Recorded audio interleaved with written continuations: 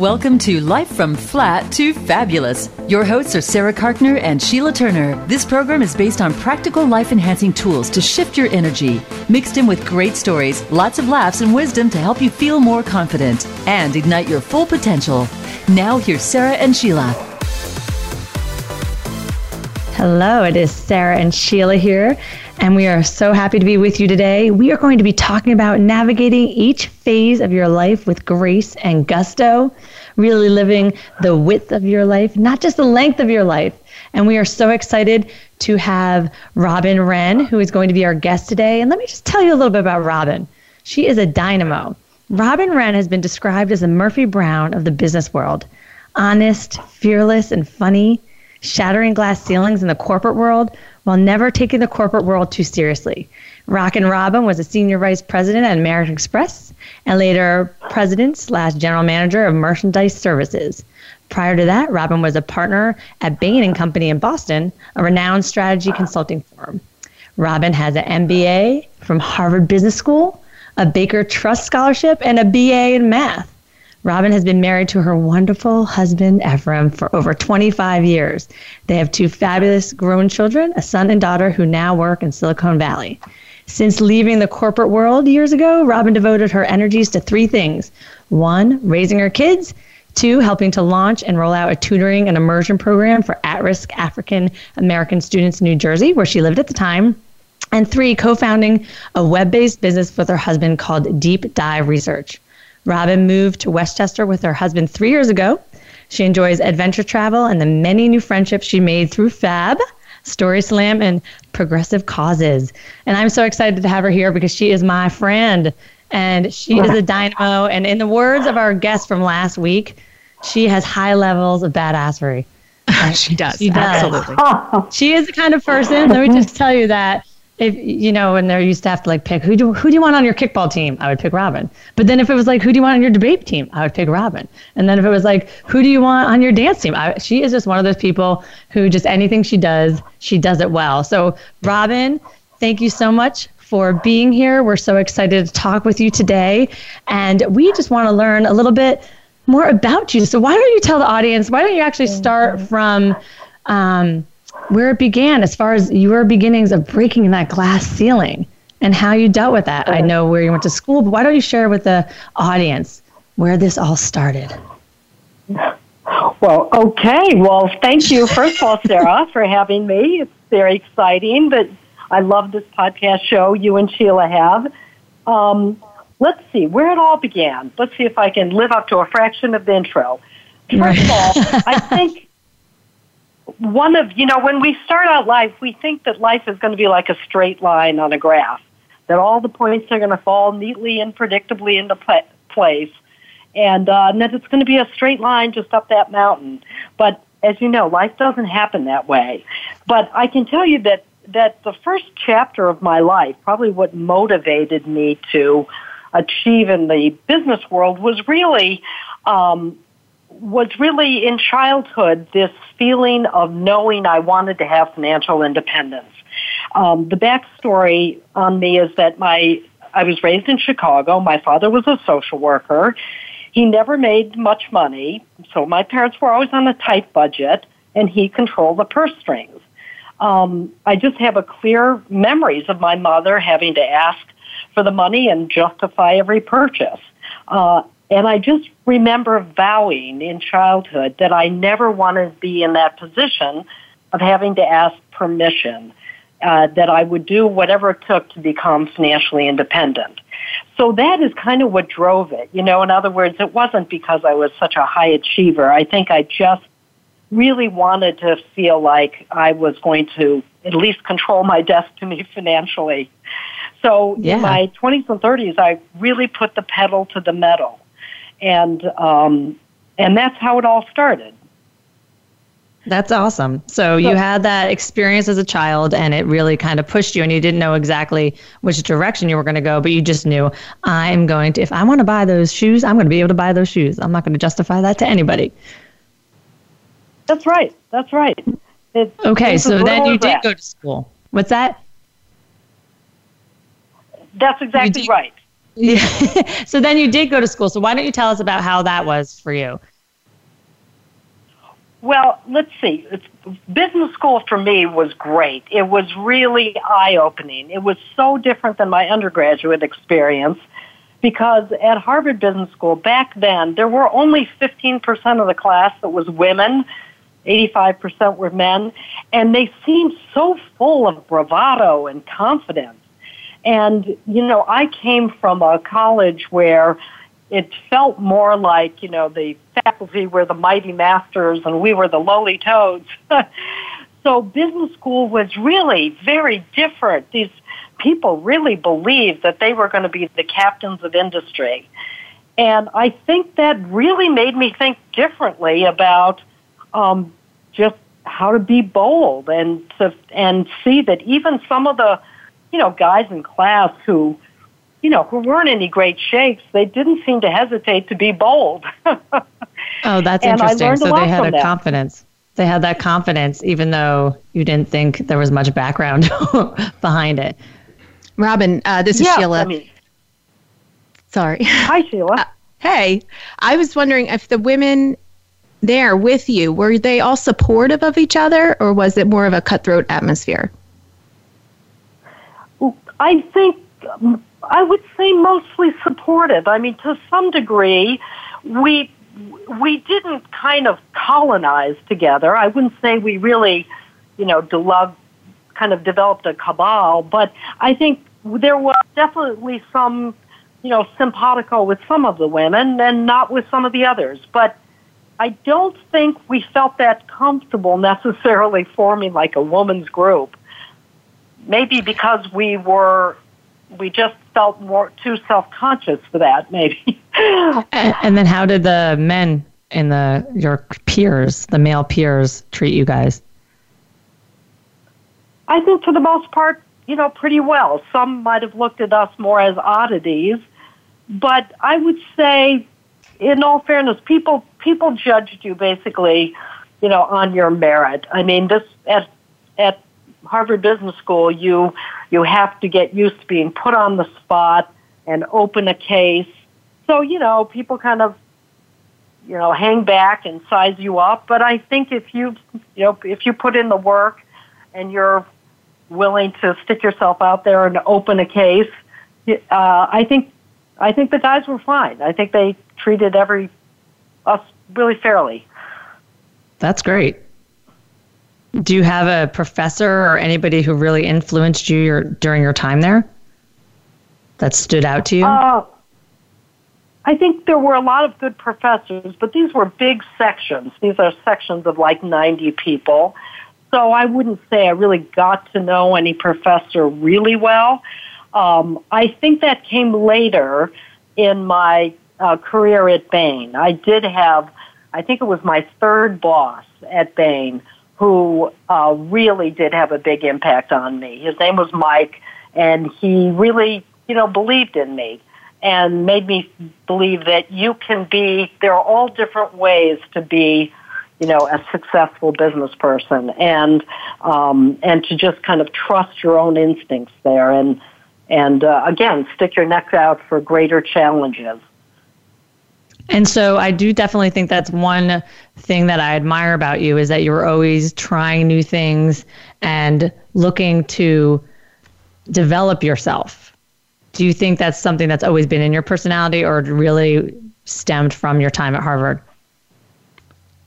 Oh, I think it has more to do with maybe a restless nature. Okay. I think that, again, I think what I've found is how much life is formed in different chapters. And oftentimes at the end of one chapter, you start to get restless. And, you know, you feel like you're in a rut. You almost can feel it. And I just would rather experiment than stay in a rut too long. I think anything is better than that feeling of being in a rut. So do you have any advice for people how to get out of the rut? So for you, it's being in that rut is you don't like the feeling. Some people just marinate in the feeling of being in a rut. Do you have any advice for people to get out of that rut? Well, I think the first thing I would say is worry less and take action more. I think it's really important to just take small steps in the direction of what you want to change. And it doesn't have to be grand gestures. But one thing I learned, and I learned it, through trial and error. One thing I learned is that fear is a coward. Don't let fear bully you. If you just take some steps towards fear will kind of cower and shrink away. And I think that's what I've learned. I think I used to think that you set a grand goal, and of course it can be too intimidating, but just put a toe in the water. I love that. Don't let fear be a bully. You got to help fear shrink down by just taking little steps towards it. Right. And can you tell us an instance where this happened to you? What, like a challenge came up, or you started to feel like you were getting into a rut specifically? What kind of steps you took, and where did that take you? Yeah, let's see. Well, the one that comes to mind was probably the most, a pretty miserable time in my life, and strangely, it was my first job out of college. This was before business school. And I had just gotten supposedly a great job at AT&T in Washington, D.C. And I was probably making more than my my father even made. But it turned out that it was just a very military hierarchy, a very military business hierarchy, and I felt totally out of place, a fish out of water. It was these guys and it was all men, these guys with decimal points for eyes, carrying attaché cases, and it was such a, shut up, salute, and just keep marching kind of a culture. But for some reason, I just stayed in that environment, maybe because your first job out of college, you have no frame of reference for what's reasonable, and you don't trust yourself enough to trust your instincts. So I think at a certain point I said, I'll do anything to get out of here. And that's when I started to find out about this scholarship that I really hadn't, had supposedly lapsed, but I started to fight to get it back. And that was one instance where I wrote them a letter. I kind of came back again and again and said, hey, I have earned my stripes. I have some of the battle scars. I really think that you should still, give me this scholarship and not say that it's expired. So that's one That's example. Great. That's really good, though, because you did, even though you weren't sure of what the outcome was going to be. And in fact, the outcome, you thought it lapsed, but then you took all those steps because you never know unless you try. And that's something that I think is a lesson for everybody. Some people will just assume that they know the answer to something, but you have to go out and try, and it was successful for you. So that's great. So that's when you ended up going to business school. Yes. And just that learning that I think I learned never again in my life would I suffer for more than 6 months at a time without making some kind of a major change. When you start a new job, you have to sort of say, okay, I'm going to give it 6 months. I'm going to give it my best. I'm not going to question how uncomfortable it feels. But after 6 months of anything, if you really are miserable, don't suffer too long in the status quo. It's like that. What is the Forrest Gump line? That life is like a box of chocolates. You never know what you're going to get. But yes. When you bite into a chocolate and you don't like how it tastes, you better spit it out and try another. Great advice. Yeah, no, I think that is really good advice, because I do think that, even just giving yourself a time frame like that.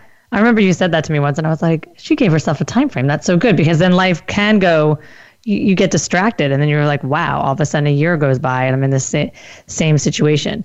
And so just to kind of think about that and put that out there for yourself to check in, hey, it's been 6 months. How am I feeling? Do I feel like I need to make a change, or do I feel like I need to keep going? So that's a good little tool to check in with yourself every few months and just check how you're doing so you don't get stagnant and don't get stale. Yes. And then do you feel like, so then you went to business school, and where'd you go after business school? I joined Bain & Company, which was this very dynamic, fast-growth consulting firm in Boston. And it was very exciting. That sounds exciting. So you were in the city of Boston? Yep, city of Boston. And it was just such a... It was just full of such smart, dynamic people that it was a lot of fun. Very, very challenging. Probably the most, an environment that was the most demanding of any that I had been in before or since, in terms of, there are so many people far smarter than I there. But, but you find you have something to contribute for sure. And then what do you think you learned the most from that experience? I think I learned that I guess I learned that success doesn't come quickly. You have to sustain the effort. You have to really work hard, but do it in a playful way. And one of the things that Bain was so good at was making a place fun, and I think that was a philosophy that I was able to carry with me forward, is that, wow, here was an environment where people were working super hard. I mean, there were many years I worked 60 to 70 hours a week, which, is crazy. Right. But it was so much fun because there was so much humor in the workplace and so much camaraderie of the teams and just, and I learned to have a growing sense of confidence about being able to create that spirit in the teams that I was responsible for. That is a great life lesson. Work hard, play hard. And in fact, I just watched a YouTube video I was showing my students, and it was about the best students actually, when they put their schedule, they actually schedule in the fun first.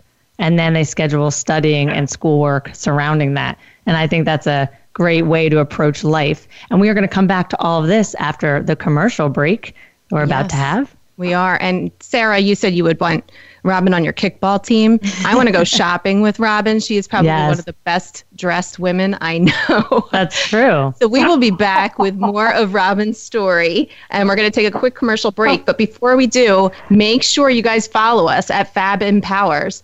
Hashtag it Gab with Fab and hashtag Fab Empowers so we know you're listening. Visit our website, fabempowers.com, to get your free gift, the latest updates, and join our tribe of fab women just like Robin with our monthly membership. We will be right back.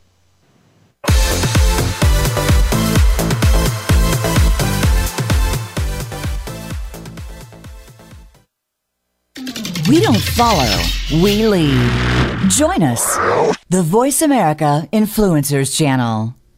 Tune in to the Tony D'Urso Show with key influencers for entertaining and thought-provoking weekly discussions with some of the top stars in their fields. From business, sports, and science to entertainment, music, and literature, Tony's guests share their success and give their wisdom. If you're looking to manifest your vision and see how others have done so, be sure to listen to the Tony D'Urso Show every Friday at 2 p.m. Pacific Time, 5 p.m. Eastern Time on the Voice America Influencers Channel.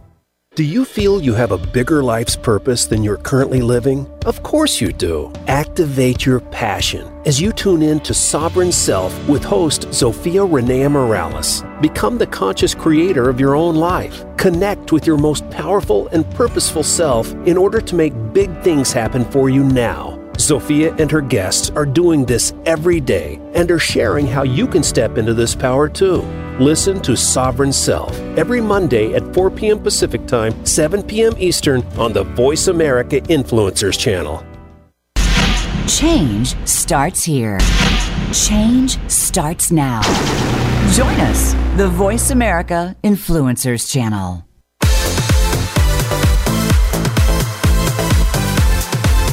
You are listening to Life from Flat to Fabulous with your hosts Sheila and Sarah. Got a question or comment about the show? We're right here by email at info@fab-women.com. That's info@fab-women.com.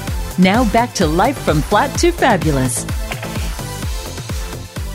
Hello, we are back. This is Sarah and Sheila, and we are here with our special guest, Robin Wren, also known as the Murphy Brown of the business world, who has shattered the glass ceilings in the corporate world, and she was sharing with us some of her wisdom, working hard, playing hard, and making sure that you always move forward and don't get stagnant. So every 6 months, you really need to check and say, how am I feeling? Am I stagnant? Am I not enjoying what I'm doing? Because if not, life is like a box of chocolates. You don't know what you're going to get, but you can also pick another chocolate. So then you get to pick another chocolate if you don't like the one you have. So we are talking about chapters as well today, navigating the chapters of your life. And Robin talked a little bit about the chapter where she was in school and she went to Harvard Business School and it was predominantly men. But the second chapter of her life took a little bit of a turn and she went from this corporate person to also then having a family. So Robin, why don't you take it from there and transition from that first chapter of your life into that second chapter of your life? Okay. So I think I was different than most people in this way. I think I really had my head down and again, sort of did that pedal to the metal throughout my 20s and my early 30s. So somewhere around the age of 34, I started to feel like, hey, something important is missing. And big bonuses and stock options alone weren't going to fill the, sense of sort of void I was starting to feel. So that was good because that was kind of a wake-up call for me. And though I had dated a lot through my 20s and 30s, I had never chosen to get serious with anyone. And my heart kind of kept returning to this guy I had dated in college, and he sure didn't fit the checklist. So part of this second chapter was starting to shed some of the shoulds that we think that we should do. He was back in college when I met him, he was a recent immigrant from a new country on the Horn of Africa, Eritrea. He was black, and at the time, he was an adamant Marxist. He even looked like a young revolutionary. So long story short, at the age of 34, I reconnected with him. And he had always been a friend. We had kept in touch. Long story short, we rekindled our romance, and we both, for the first time, got married at the ripe old age of 35. It was a first marriage for both of us, which was pretty unusual.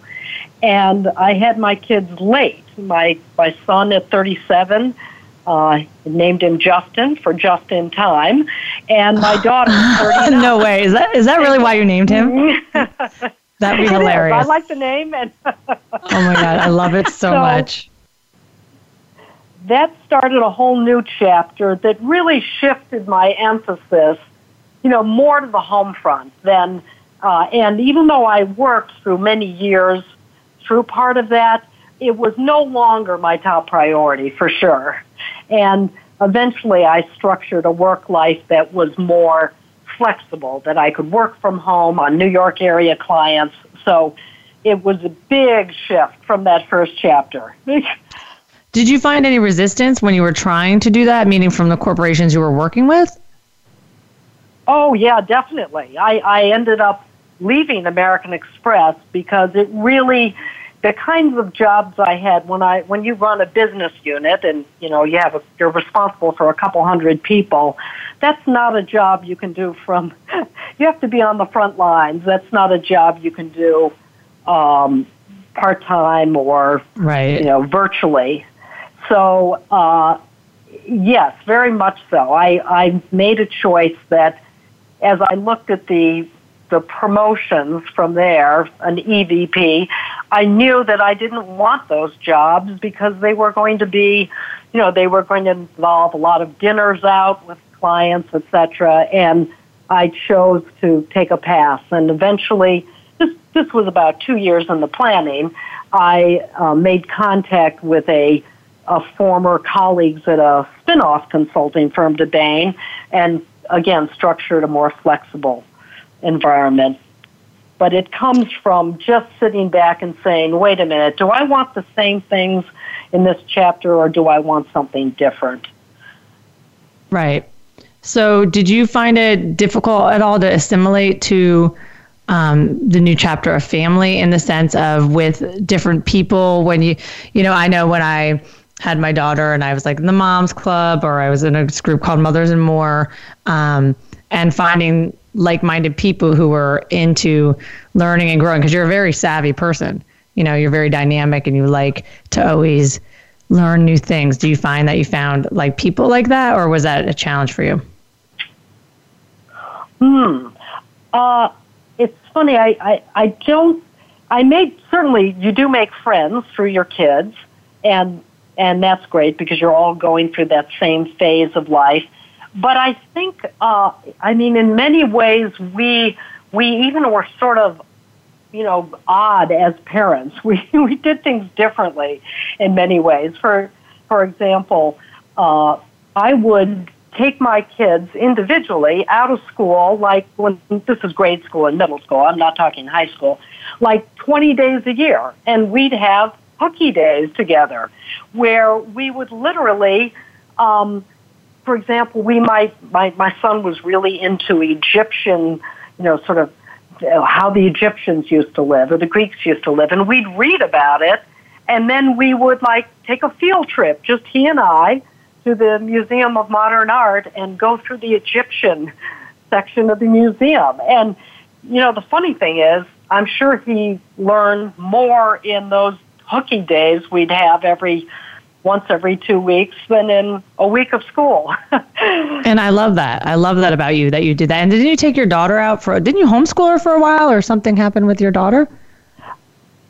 That's right. In 8th grade, and this certainly wasn't for religious reasons. We didn't have a religious curriculum at all, but it was her 8th grade, and it was partly a commentary up in New Jersey on the school I felt was going to be kind of mediocre, that she had gotten all she was going to get out of it. So I gave her the choice. I said, well, do you want to go to 8th grade or do you want to homeschool for a year? I've got the time. And I really left the choice up to her, and she said homeschool. So we ended up doing a lot with that year. It came at a good time also for my husband in his career. So we actually did a lot of travel. We went for about a month to my husband's home country of Eritrea. And my son, my son was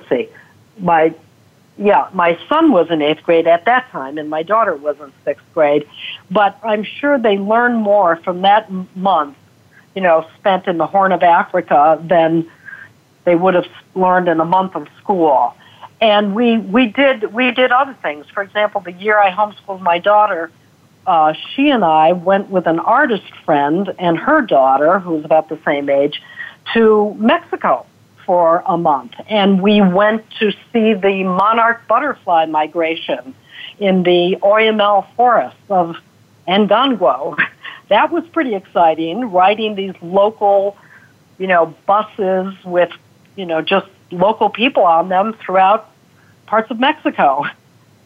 Right. So you do all these amazing things and you really carve out, like you talked about a little bit with carving out the kind of work place you wanted, the job you wanted, and now you're carving out what you want, the experiences you want for your children. Is there any advice you have for people? Because that sounds so amazing to me and you inspire me, but I think that would maybe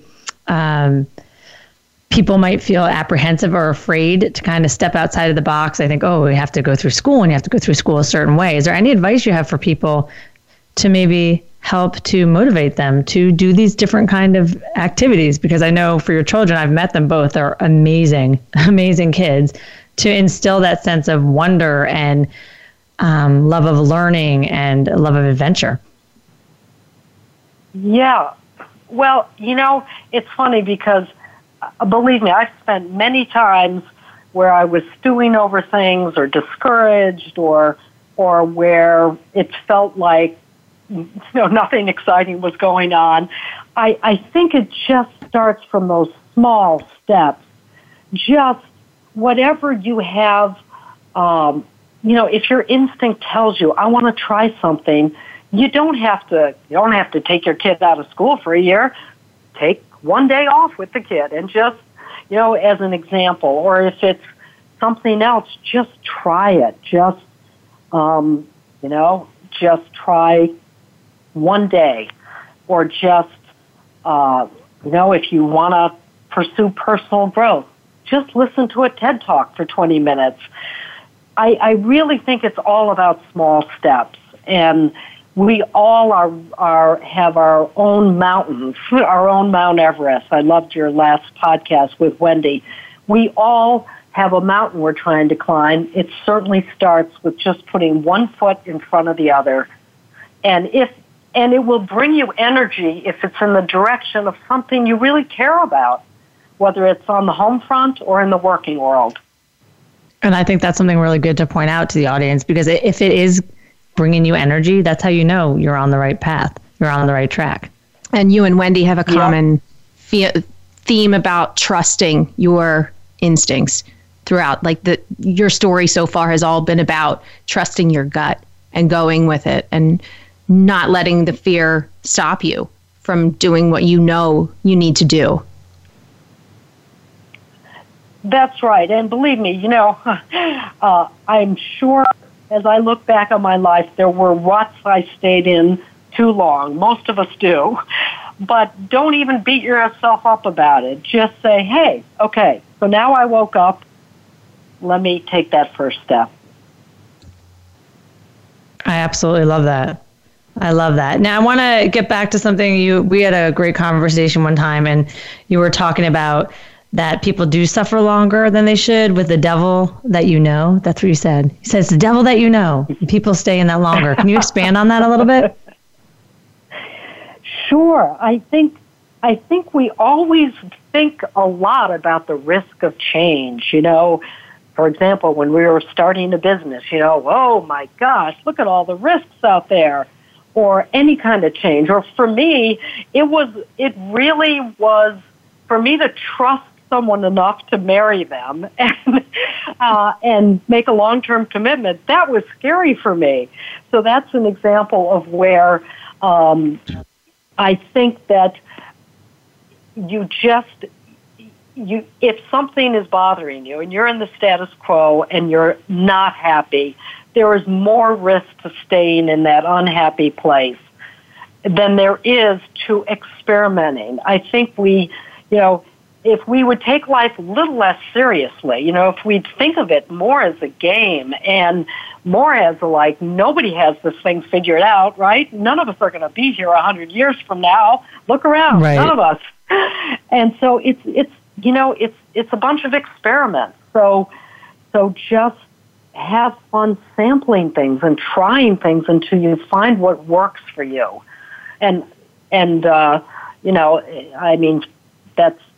I've tried to do that in the working world and in personal life, but it isn't, it is like 2 steps forward and 1 step back, and just don't beat yourself up about it. Just pat yourself on the back when you start taking those steps.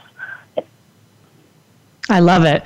And then you course correct, right? So if it doesn't go well, then you just correct the course you're on and change that. And I think that's such a great attitude, because if the world in life is a playground, then you're more likely to get out there and play if you have that attitude and that belief system. There was something else that you talked about a little bit when you were talking about meeting your husband, and I want to expand on that as well. And you mentioned the shoulds, the feeling of the shoulds in life. And there's a song that's really good. It says, "Don't should on me and I won't should on you," which I think is hilarious. It's really funny. Anyway, but I want to know your take on that. You touched on it briefly, but do you have anything more about the shoulds of life or your experiences with the shoulds?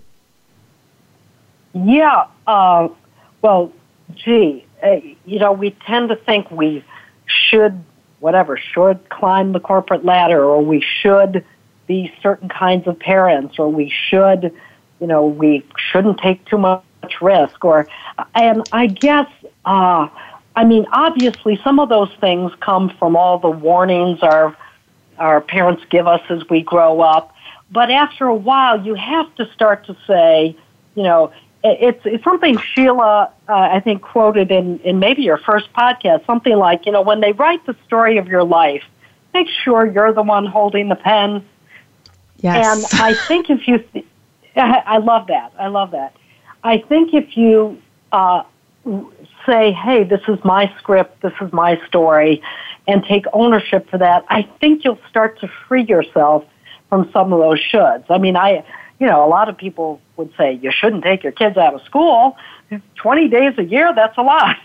Well, I'm not saying it would work for everyone, but I think it worked for me, and I think it worked for my kids. So, and then you make the mid-course corrections. I love that.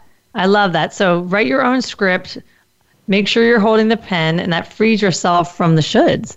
And again, it probably taps you more into your authenticity. And from our guest last week and what you're saying, that kind of gut feeling, and then the gut feeling continues and the energy keeps going, and something in motion just stays in motion. And the more you're doing, that taps into what you really feel is right, is going to then propel you forward. And I love that. That's great. So you started this family, and we are going to have to go to a commercial break soon, but you started this family. And so then when we come back, we'll talk a little bit more about the chapter that you're in now and how you kind of just approach that. We got a little bit of your approach with you just take the bull by the horns and you just like to experience everything. And we will expand a little bit more on that. But before we go, we have a couple of this or that questions that we're going to do. So if you just answer. Okay, ready? Cookies or cake? Cookies. Which one? Cookies, cat or dog? Ooh, that's a toughie. I had a monkey as a child. You had a monkey? You had a monkey? I did. I did. Oh, my goodness. Today's National Hug Your Dog Day. Wait, what's your monkey's name? Twiggy. You remember Twiggy? Oh, my God. I did not know that. Back in the... Well, the model's name was Twiggy, and I had this 8-foot cage with an ultraviolet light. Yeah, I don't know. I can't believe my parents were crazy enough. I earned all the money to get that monkey, and the 8-foot cage, and I had to feed it mealworms. So that's amazing. Okay, you know what? That's a really good segue into a commercial, and we're going to talk about that more when we get back. We're going to go back to the monkey thing, but for right now, Sheila has a couple of things to say, and then we'll go to commercial. Yeah, I'm kind of speechless after that one, but we're going to go take a quick commercial break. But before we do, make sure you're following us at Fab Empowers on social media and hashtag it Gab with Fab and Fab Empowers. Visit our website, fabempowers.com, to get your free gift, the latest updates, and to join our tribe of fabulous women like Robin with our monthly membership. We will be right back.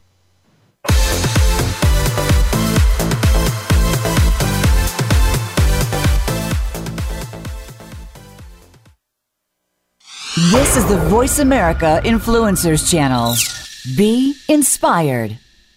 Are you ready for a show about possibilities?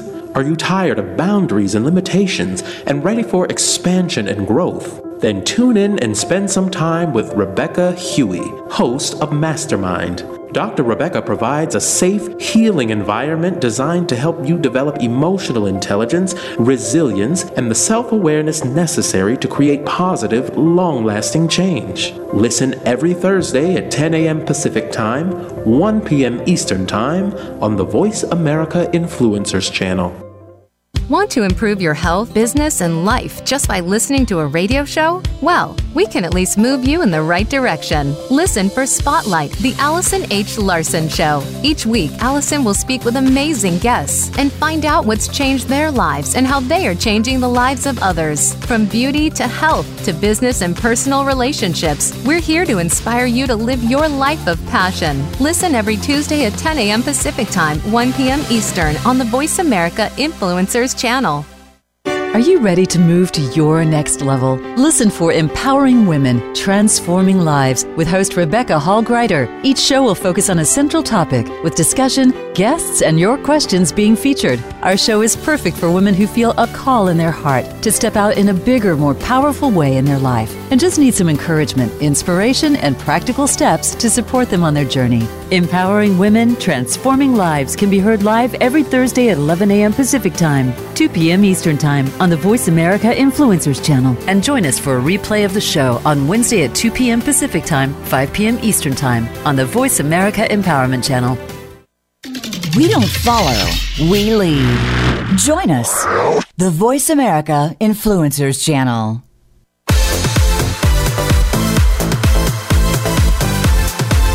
You are listening to Life from Flat to Fabulous with your hosts Sheila and Sarah. Got a question or comment about the show? We're right here by email at info@fab-women.com.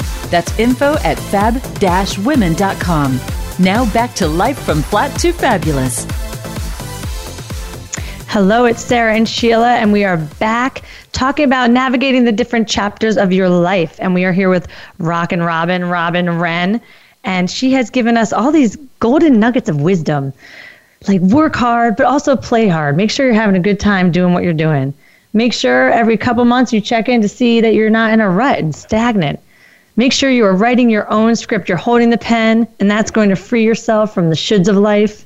And she also had a monkey named Twiggy, which we talked about, which we just learned because we were playing a little bit of the this or that game. And I said cat or dog, and she said monkey, which I absolutely love. So we're going to do a few more of these this or that questions, and then we're going to get into some other things.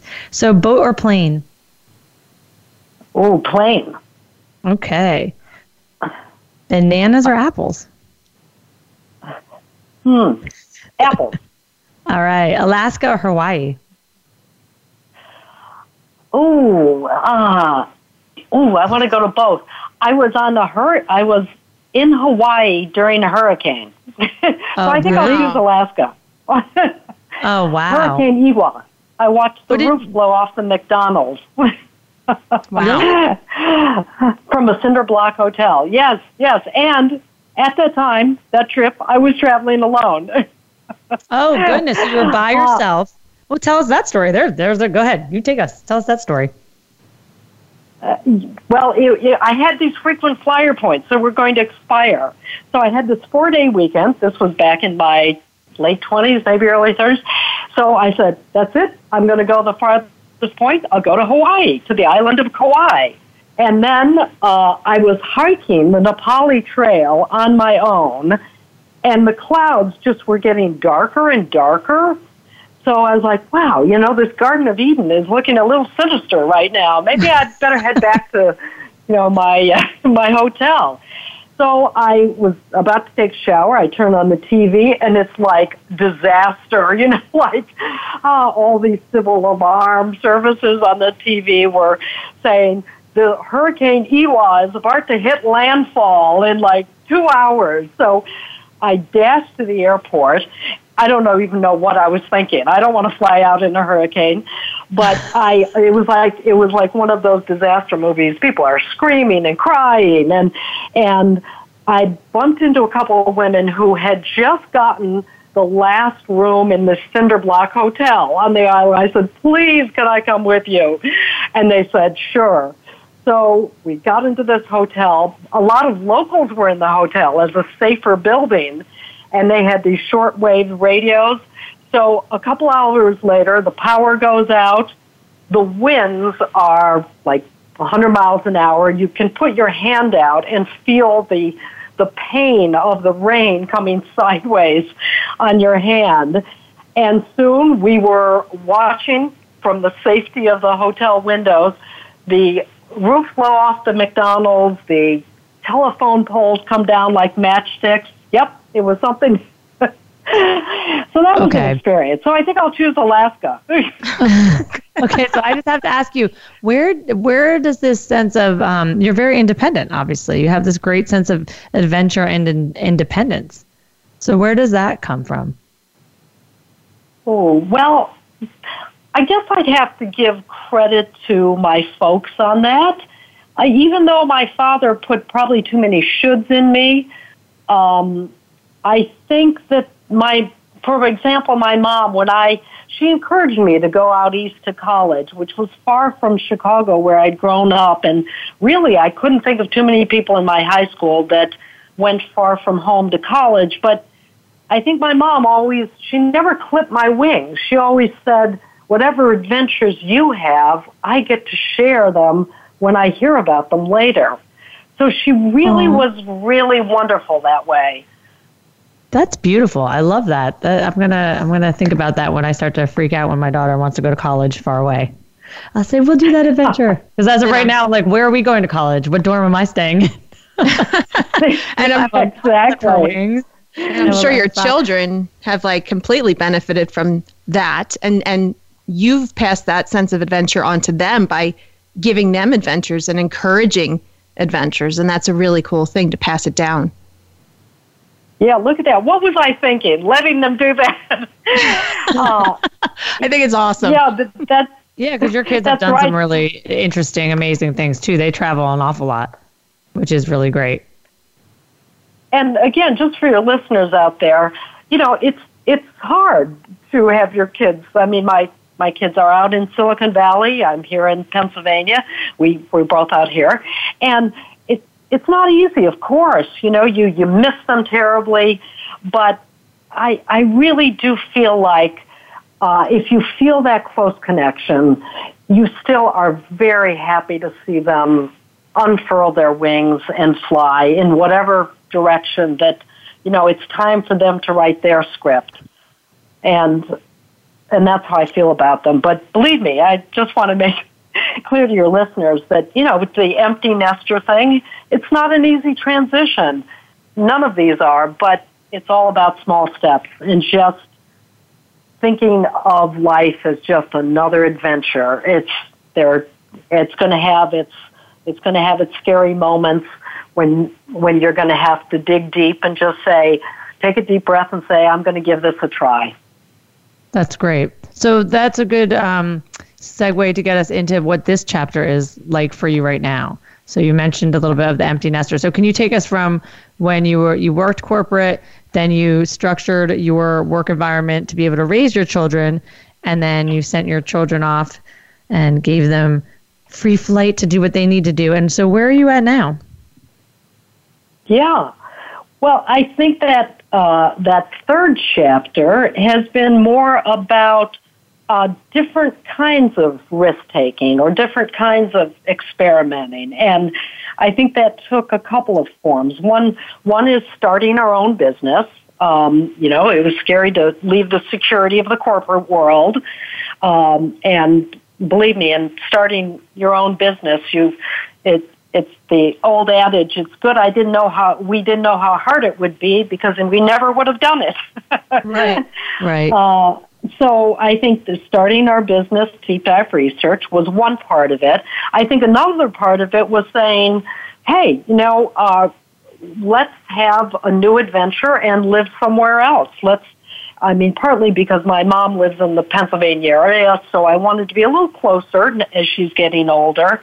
So 3 years ago, we moved from Montclair, New Jersey, where we had raised our kids for 20 years, and moved to this area. And really, other than two relatives, we really didn't know. I didn't know anyone. I had to start from scratch again as far as making friendships and connection. So that third chapter has been about a different kind of experimentation and finding new fellowship. Oh, I like that. Finding new fellowship. So different kind of experimenting, finding new fellowship. Can you tell the audience some of the things you did to put yourself out there and find fellowship and have new experiences? Yeah, a lot of it is going to sound, it's funny because, of course, at first, when you're kind of groping about trying things, there are a lot of false starts and a lot of things that would sound silly. For example, I would just go to these meetup groups on book clubs. Sometimes I'd try to read part of the book or some science fiction book. And some of these meetups, these were people in their 20s and young 30s, and I was quite a bit older. And yet it was kind of fun because they wouldn't specify age range, and I would look around and wonder, gee, I wonder if this is like a singles meetup and I'm crashing the party because I really want to talk about the book. But it was fun to try that. I tried Toastmasters, which is sort of an unusual thing to just try, but I thought it would be fun to get to know people through a group like Toastmasters. Another one was Story Slam. I just loved the idea of an open mic night where people would stand up and tell their stories. And mostly I went to be a member of the audience, to have a Cosmo, an appetizer, and just listen to some good stories. And then it was fun to, yeah. And then one foolish day when I was sitting in the audience, maybe it was my second Cosmo, I somehow, during the intermission, they said, okay, we have a few more slots for storytellers. So I remember it was February 13th, 2017, because it was the day before Valentine's Day a few years ago. And I said, oh, what the hell? I'm going to get up and tell a story. And so that's what I did. And believe me, I'm sure my hands were shaking as I picked up the microphone. And since then, you have Tell the Audience. Well, I think I think I did about 4 of those stories in Story Slam. And 1 month, I actually won the Story Slam for the month and went on to the Grand Slam, which is a larger audience in front of the Historical Society. And, I didn't win the Grand Slam, but I was just proud of myself for just having the gumption to even tell the first story. And believe me, there's some, if you compare yourself to others, you'll easily get discouraged because there are some amazing storytellers like Luann Fox Sims and just great storytellers but if you don't compare yourself to others and just say, I'm going to take a step, for me it represents courage. It'll take you a long way. I absolutely love that. So let me ask you something.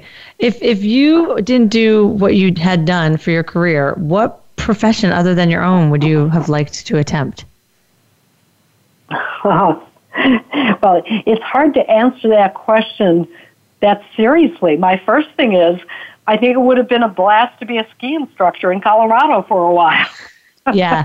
Or maybe a pilot. I've always had a fixation kind of with the sky. I've done, when I had those kind of corporate jobs, particularly when I was very miserable in that job at AT&T and I felt like I was slowly suffocating, I started to do things like parachute diving and flying a Cessna 152 and going hot air ballooning. I'm not sure whether that was a death wish or whether that was a antidote to the rut I was in at the time. Yeah, well, you're trying to get yourself out of the rut by jumping out of planes and whatnot. I think it's great, though, because you life was there and you just kept taking the bite out of it. And I think that's amazing. So I need to ask you this. What are you not good at? Because you seem like you're good at everything. Is there anything that you're not good at? Oh, gosh, so many things. Let's see. Well, for example, while I love to travel, I'm terrible at foreign languages. In fact, I almost didn't graduate from college because of the foreign language proficiency requirement. Oh, lucky for me. That's funny. That's really funny.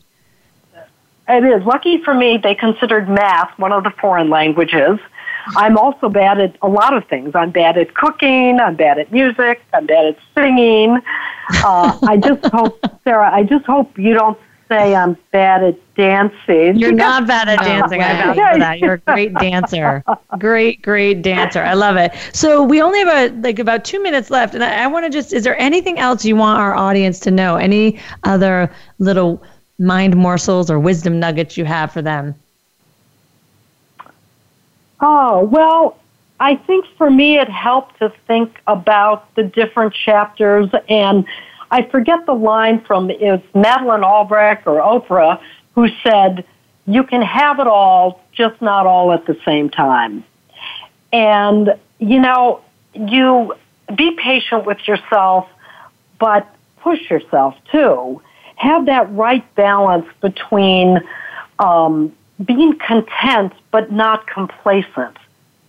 So, I think that whole idea of just taking some small steps is really good. And I love your show. I just want to say, I think both what Sarah, what you and Sheila are doing, I think one thing that women have as an advantage is that we share our stories and we're more open with each other. And I think there's a whole lot of inspiration and motivation that comes from sharing our stories. Oh, thank you. That's why we do what we do. I really, really appreciate that. These are great words of wisdom. Robin, we really enjoyed you on the show and having you on the show and everything you've shared with us. So we really appreciate it. And we hope you did too, audience. And hopefully you will tune in next week as well. Next week, we're discussing self-care and the importance of it in your life, about the physical, the mental, and the emotional benefits, and share our tips and our strategies for feeling more fab. Follow us at Fab Empowers. Join our tribe of empowered women. And remember to find a little fab in your everyday. Until next time.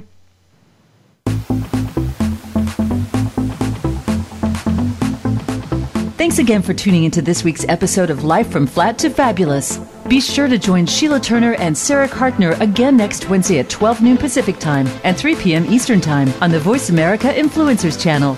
Until we talk again, make it a fabulous week.